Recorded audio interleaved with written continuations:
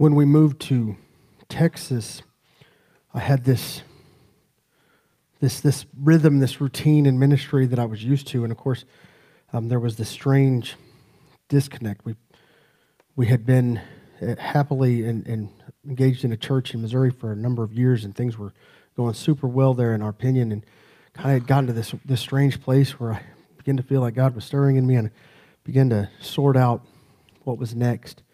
And in that time frame, had a dialogue with my wife who disagreed with me wholeheartedly. And so, just as you know, that people in ministry, we don't always agree. Just, you look at me and my wife, we're not perfect in this regard. And she's like, I don't agree that God is telling you that you should leave this place. And so I was struggling with it, and I just told her, I said, I won't bring it up again.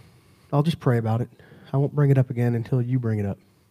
It was 10 months later that she looks at me and says, I think you're right. And I remember thinking that was such a significant time. 10 months felt like a long time. And we got to this strange kind of moment then when then everything started to move very quickly. We weren't sure what was next, but we knew we needed to pursue whatever that was, and we were praying about it.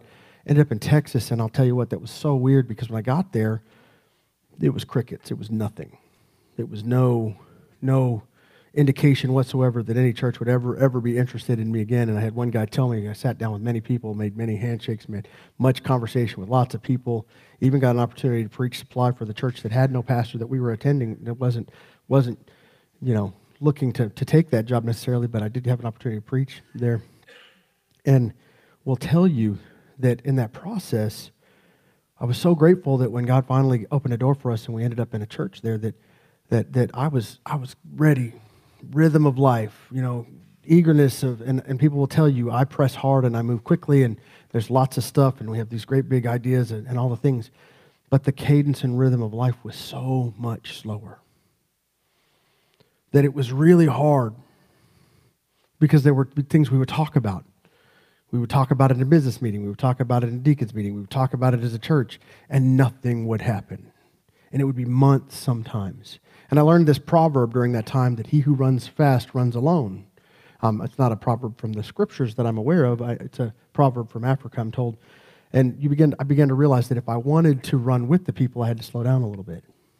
I had to pace myself. But man, there were things that I wanted to see done, things that I hoped for would impact the church and the kingdom and all the things. It was just this waiting. It was always hurry up and wait. I had a boss who used to say every time he made us wait on anything, it was $1 waiting on a dime. I don't think I felt quite like that when I was there, but it was an expression that I learned, and I was like, man, I feel like our king is the dollar, and we're not even a dime, and he's waiting on us all the time. And I know where he gets the patience to do that, because when we unfold the story that we're going to look at this morning, we see this amazing amount of preparation, these hundreds and hundreds of years of prophecy about what would unfold and how it's unfolding in the scriptures, and how it ought to captivate us, because it's rich with tradition and beautiful with expectation, and it is this moment that all of history is hinged on coming to complete fruition. It is absolutely in front of us. So I want you to turn with me in your Bibles to Matthew chapter 2. We're going to look at two passages, one in Matthew this morning and then one in Micah. And it's what is quoted in Matthew, but it's a little bit better fleshed out when we get to Micah. So some of you are like, I better find Micah now because I haven't found it ever before. And so you'll have an opportunity to giving you fair warning. But Matthew is where we'll start. Micah and the minor prophets in the back of the Old Testament. That's right before the New Testament starts, so if you need help there. Matthew chapter 2. If you want to stand with me in honor of God's word, I would hope that we would do that to show respect and reverence to our King. Matthew chapter 2, verse number 1 says this. Now after Jesus was born in Bethlehem of Judea in the days of Herod the king, behold, wise men from the east came to Jerusalem, saying, Where is he who has been born King of the Jews? For we have seen his star in the east and have come to worship him. When Herod the king heard this, he was troubled, and all Jerusalem with him. And when he had gathered all the chief priests and the scribes of the people together, he inquired of them where the Christ was to be born. So they said to him, In Bethlehem of Judea, for thus it is written by the prophet, But you, Bethlehem, in the land of Judah, are not the least among the rulers of Judah, for out of you shall come a ruler who will shepherd my people Israel. Would you bow with me? Lord, we thank you that when we come to Scripture that we are challenged to see the truth of who you are and who you will be. That you are indeed the picture of this gentle Messiah, but you are King from the beginning to the end. I pray that as we look to the Scriptures today, we will know who you are. That in our heart of hearts that we would embrace you as King, but also as Shepherd. We ask for this in Jesus' name. Amen. Please be seated.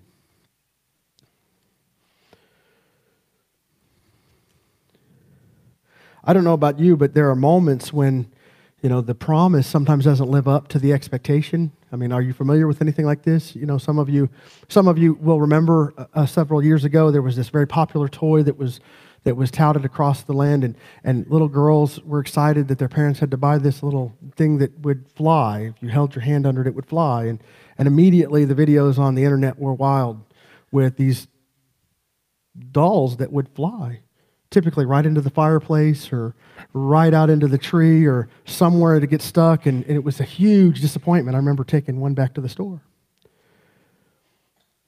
I love this story about Jesus because it doesn't disappoint us. There's all this epic buildup for the entirety of the Old Testament, from the very beginning until the moment that we see it unfold, and we get to hold it in our hands and read the story. I keep asking this question each week, and I hope that you will hear me ask it again and you'll take it to heart. Could you tell this story without looking at it to someone who needed to hear it? Because when people ask us about the Jesus that we know, we will say, the Old Testament told numerous accounts. I mean, some have estimated, have counted. They have literally done the math. Hundreds and hundreds and hundreds, over 500, 600 different prophecies about Jesus that are fulfilled in the life and person of Jesus, and about his birth. Numerous passages are dedicated directly to it. And you say to yourself, if this story is not true, then what in the world is going on with this book to be right for hundreds and hundreds of years to see it unfold exactly the way that it was described? And we say our confidence grows with the evidence as we study it. The arguments of those who disbelieve oftentimes are eroded when they see the facts, the truth, the evidence. It would be hard to cobble any one person into all those different things to get it right. It would be impossible in my estimation. I think that's why there are so many. But that being said, verse number 1, let's get to the text.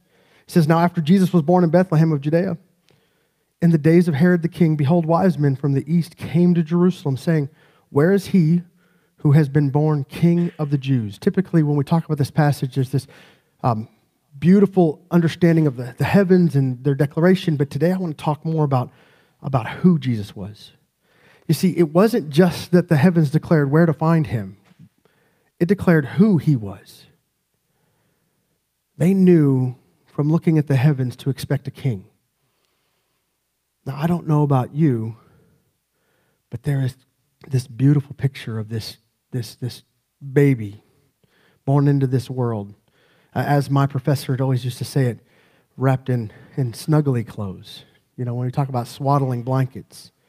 I'll never forget, the efforts of swaddling my own firstborn when the necessity of her rest was upon her. That became very imperative that if we didn't wrap her up, and we used to call it like the burrito, wrap her like a burrito, she will not sleep. And Jesus is this picture, and the wise men are coming to worship him because he is king already in their estimation. And the question is that when you come to worship, do you really know that you say to yourself on Sunday morning, man, we need to go to church. It's responsible for us to go to church. Our children need to learn about what the Bible says, and we need to go, and it's good for us to go. But do you think about it in this clear of a picture? We come to worship the King each and every time we gather. And the magnitude of it is that we have intensely decided that we would pause our lives to come here to worship the King of Kings. We have come here to set aside all the other things. I know, I am distinctly aware of how busy your schedules are and how busy my own is. And I know that you could spend this time shopping, and you could spend this time cooking, and you could spend this time visiting with people that you haven't seen, that you feel bad about not seeing. But you have decided this morning to pause and say, we're going to set some time aside for God. We're going to see our Savior worshiped this morning. And for that I say, I am grateful to you for gathering in this place to do such, and I hope that your testimony will be that we will always do it, because when the wise men saw the declaration in the heavens, they come to him as king. And the question that is in front of us is, if he is indeed king, then we should absolutely come and worship. But I say it's stronger than that for believers. It's not if, it's because. And so point number one, if you're taking notes this morning, is because Jesus is king, we should come to worship him. I hope that you will always come to worship him, because he is king. They say it in the scriptures, for we have seen his star in the east and have come to worship him. They bring him extravagant gifts, by the way. You know, there's this picture of them, and we won't get into that this morning, but there is this declaration that I described all last holiday season about what the gifts signified. Verse 3 says, when Herod the king heard this, he was troubled. And I noticed that if your translation it does any proper respect of the person of Jesus, then when it talks about Jesus as being the king is capitalized. When it talks about Herod being the king is not capitalized. And if your translation doesn't do it that way, just take a harder look at another translation. Because when the printed word doesn't get it right, I wonder. But he's king. And Herod and earthly kings get the lowercase k. That's okay with me. But earthly kings will fail us, won't they? I know that there's a lot of important things that will happen over the course of the upcoming year. We were promised in the scriptures. We were promised all the way back to 1 and 2 Samuel that when the nation of Israel decided to reject God as king and to take an earthly king, that there would be nothing but heartache with the rulers that we would see. And we are testimony to it, that earthly leaders, whether in our nation or others, disappoint us one after the next. They do. That's why the scripture commands us to pray for them, to encourage them, to lift them up, to model for them, to ask of them, to be moral and to be right. Herod is not a great example of what a king should be. In fact, the history will tell you he's quite paranoid and he's really a troubled soul. And it starts in indicating those types of things all throughout Scripture, but here specifically, when he heard this, he was troubled, and it caused his entire nation to be bothered, and all Jerusalem with him. Man, what would that have looked like if Herod had been excited about Jesus? This Bible probably gets a little shorter then. Then the nation of Israel rejoiced, and as a result, everybody came to know Jesus, and the end, right? But because we oftentimes in our earthly settings are threatened, the power and control that we think we possess, we are threatened when it is challenged. We get all worked up, and we cause all those around us to get worked up. Israel is all troubled with him. It says, and when he had gathered all the chief priests and scribes of the people together, we're going to build a committee. You know, and I'm going to poke a little fun at us Baptists here because we like to build committees, don't we? We're going to build a committee to make a committee. I've served on nominating committees, and that's what that committee is. It's a committee to make committees. How many committees does it take to make a committee? Well, typically one. How many people need to be on that committee? I mean, and it's just this thing. We make committees to make committees to make committees. He joins all these wise people up around him, and they're like, let's look at what the book says. And you know, the funny thing is they go back and they look at the historical record, and what they find is evidence that this Messiah that was promised has been talked about through these pages here.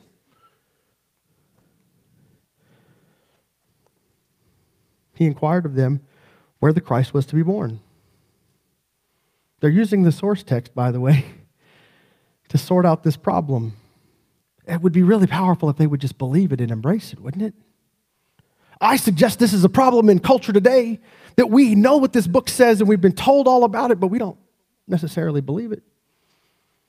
Man, if they believed it the way that The wise men who weren't even students of it believed it. What a world we live in. I think that if I were going to ask you to pray for any one thing for any leader in our world, whether it be in the church or in the secular society and governmental offices or whatever, if you were going to ask them for any one thing from God, that you might ask them that they would believe this book from the beginning to the end, that they would believe it with all their heart. That would govern so much more of what would happen in the next days to come. But he's gathered up his group, and they say, verse number 5, follow with me. So they said to him, in Bethlehem of Judea, for thus it is written by the prophet. I'm going to tell you, it's interesting.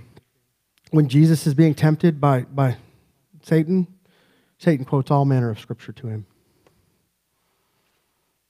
These wise scribes and these council have quoted the prophets here, and they're about to read right out of Micah, and we're going to go to Micah and look at this. But they said, but you, Bethlehem, in the land of Judah, are not the least among the rulers of Judah.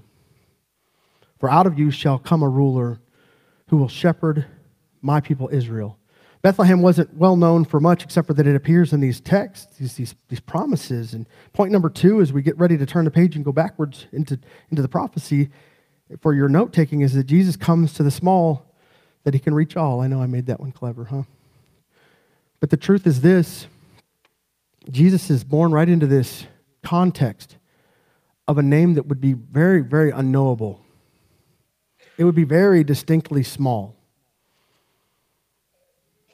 But I think we know something about being something that doesn't always make sense in a context. We always think to ourselves and we ask ourselves this great question. You know, whenever people talk to me, and they'll say, and where are you? And I'll tell them I'm in Beggs, and they'll say, where's that? And I'll tell them where that's at, and they're kind of squinting at me if they're not from here. And then I'm like, yeah, Jesus came right to a place where everybody's like, where's that?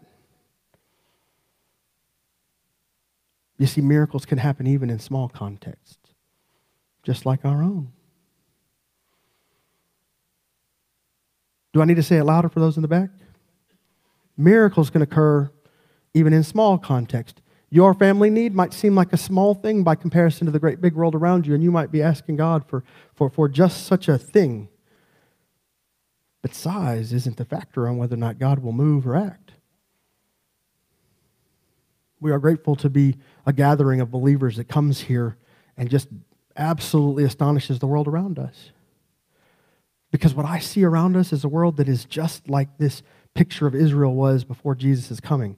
A troubled world, a troubled community, a troubled people seeking for some bit of hope, and they know not where to find it. But those of us that have gathered here, we know where to find it. And we have come to worship our King because we know where to find it. And I'm excited about that for the season. We look at the verses, and he talks about this. He talks about where, but moreover, the very last line in the verse that I just read, for out of you shall come a ruler who will shepherd my people. And then he says Israel. You know, a lot in the news about Israel and what's going on there, and I hope you'll continue to pray for what's happening in the Middle East. Israel is a very small part of surrounded by the Arab world all around it. And I will tell you that trouble is there, but there has been trouble there from the beginning. And part of the problem is that the lineage that goes all the way back there, it aggravates the world around it because it offers a hope that no one can own and that no one can reign in because it rules over everything else. And that is Jesus, and I want you to know that you can't control him and you can't own him, and you sure aren't in charge of him. And as a result, we go back and let's look together at Micah. I want to see something with you. I hope you'll see this. We get to Micah chapter 5. I'll give you a moment to turn there. There's this picture, article appears in a paper somewhere, and it says, it all happened completely unexpectedly when the bird Chippy was just singing in its cage. The phone rings in the distance, and the owner of the bird is cleaning the cage with a vacuum and has just stabbed the vacuum, taken the top off of it, and just stabbed the thing onto the side of the cage where it would hold suction while they attend to the phone call. And the phone call begins and starts, and all of a sudden you hear this.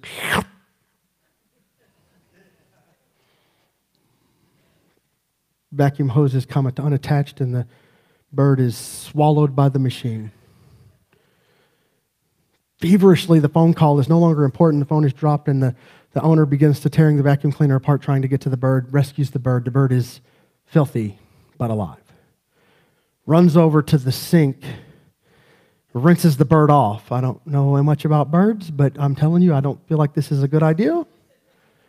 Bird is now shivering, looking up at the owner, turns the whole world back to order and dries the bird and puts the bird back in the cage. The author of this article who wrote this personal interest piece decides just out of a whim to call and see how the bird was a few days later, and the owner says, Chippy doesn't sing anymore.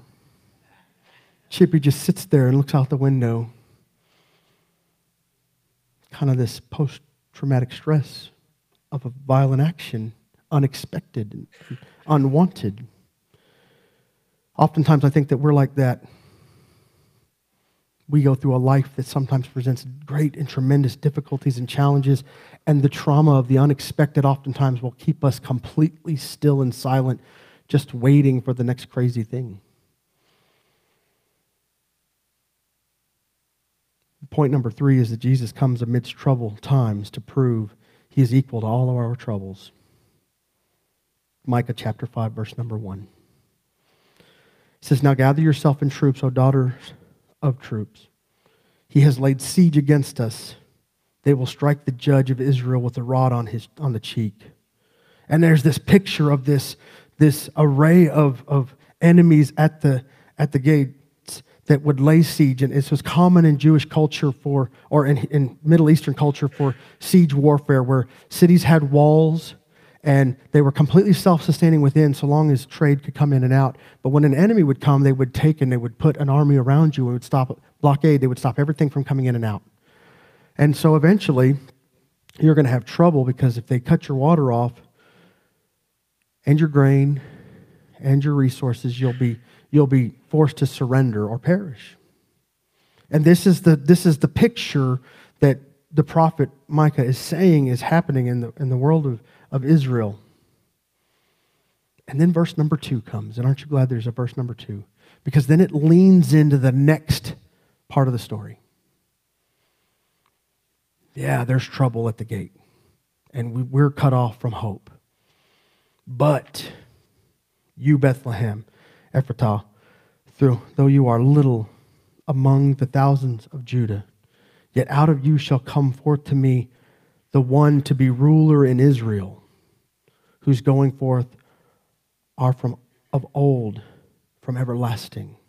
And the prophet begins to speak about this foreshadowing to the promise of the Christ that was going to interrupt the trouble of the world that Israel was facing and interrupt your trouble and my trouble. It was going to interrupt us in such a way that we might have hope in a hopelessness. Man, I'm always grateful whenever that 3-letter word pops up in Scripture, but, because it always tells me that God is getting ready to do something in spite of the situation.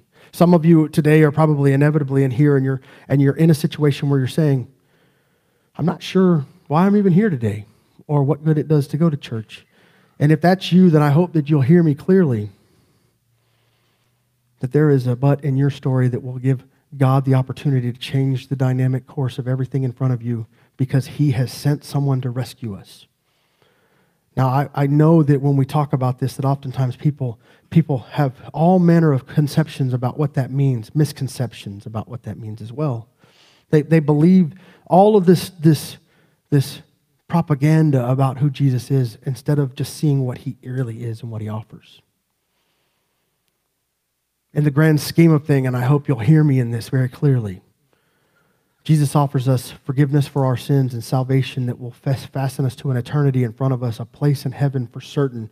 And He gives us this powerful invitation to join Him in the ever after. And oftentimes people somehow feel like that's not enough. This story right here is that Jesus is interrupting the possibility of you being cut off from all hope, and He offers you hope in spite of it. He gives it to you, and He gives it to you abundantly.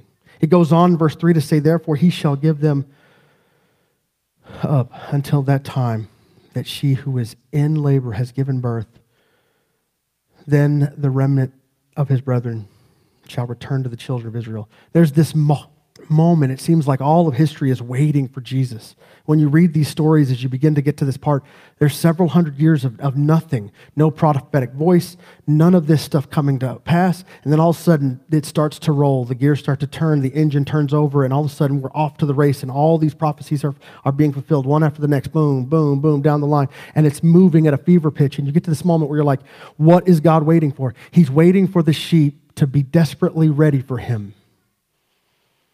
You know, there's this picture of a shepherd that I want to say D.L. Moody was hearing a story from a doctor who had been a shepherd. And he tells the story of the sheep in his care would oftentimes climb up these steep, rocky passes, and they would find these little patches in these weird crevasses, and they would jump several feet down into these low spots, and they would feast on this grass. But they couldn't climb out. For all their skills and abilities, they couldn't get out. And Moody's like, so did you rescue the sheep? And he's like, not right away. And he's like, why not? He says, if I rescued them right away, they would just jump to the next crevasse as soon as I pulled them out of this one. He says, I would let them eat all the grass that was in there.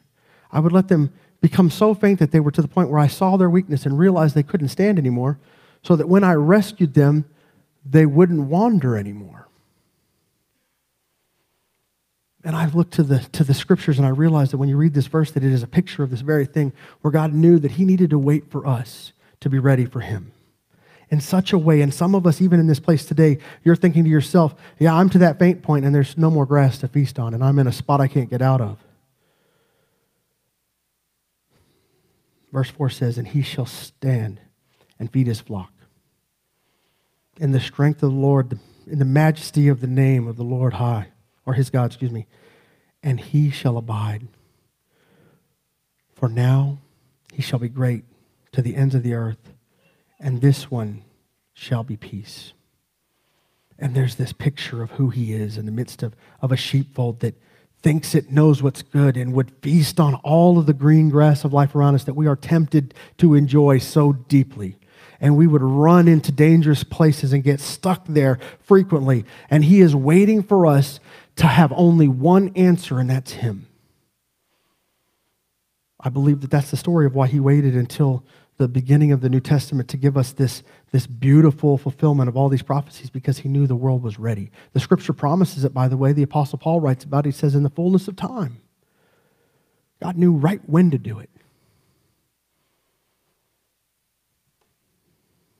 And so today you have to make a decision. This peace that he offers, it could be yours.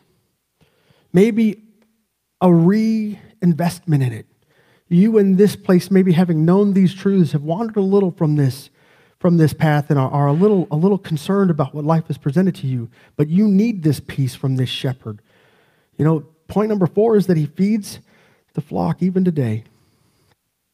Maybe you need his guiding hand to feed you even today. This bit of peace, because we have tried it long enough our own way. I tell people my story, and in my story I talk about it, that when God began to speak to me in that still small voice, that his response to me was this: you have tried it your way long enough, how about mine? And like a sheep in a weird spot with weak legs under me saying, anything to rescue me, anything right now to save me. And it was sometime later that I stopped resisting the harness, the lead, if you will, and I started asking him to be in charge of everything. You see, I'm convinced that you can be one of these sheep today and be wondering where your help is, and God is just asking the question, are you yet ready to come and be rescued? Because I believe that we in this place, we are presented an opportunity to respond even now. And in a moment I'll pray, and the musicians will come, and I'll stand at the front here, and you can come and talk to me, and we can talk about your life or whatever's going on. Maybe a believer that's wandered a little. Maybe you're hearing this type of stuff and understanding it for the first time, and giving you the opportunity to respond today would be something that would change your life. I hope that you would know that Jesus has come at the right time into this story, but he's also come at the right time even now this morning. to rescue you. Would you be rescued today? Or would you walk out of here thinking that the green, lush grass and your crevasse of stuckness is enough? Maybe you're not yet full. Maybe you're not yet empty. Or would you just say, I'm ready for the rope. Come and carry me out of here. That's the question today. Would you stand with me? Would you bow your heads? Lord, we thank you for the opportunity to come. We thank you for the opportunity to worship. For you are indeed our King, the King who knows when to not only be in charge, but also to guide us. You are King and Shepherd, both in the same. Rescue us now, Lord, from our own pride. Rescue us now, Lord, from our own struggle. Rescue us, Lord, for we will no longer have the strength to stand on our own without you. I pray that we would surrender this morning. We would forsake the perch that we sit upon where we look out the window and we wonder when the next trauma is coming. And we would say, rescue me now. I'm ready. I ask for this in Jesus' name. Amen.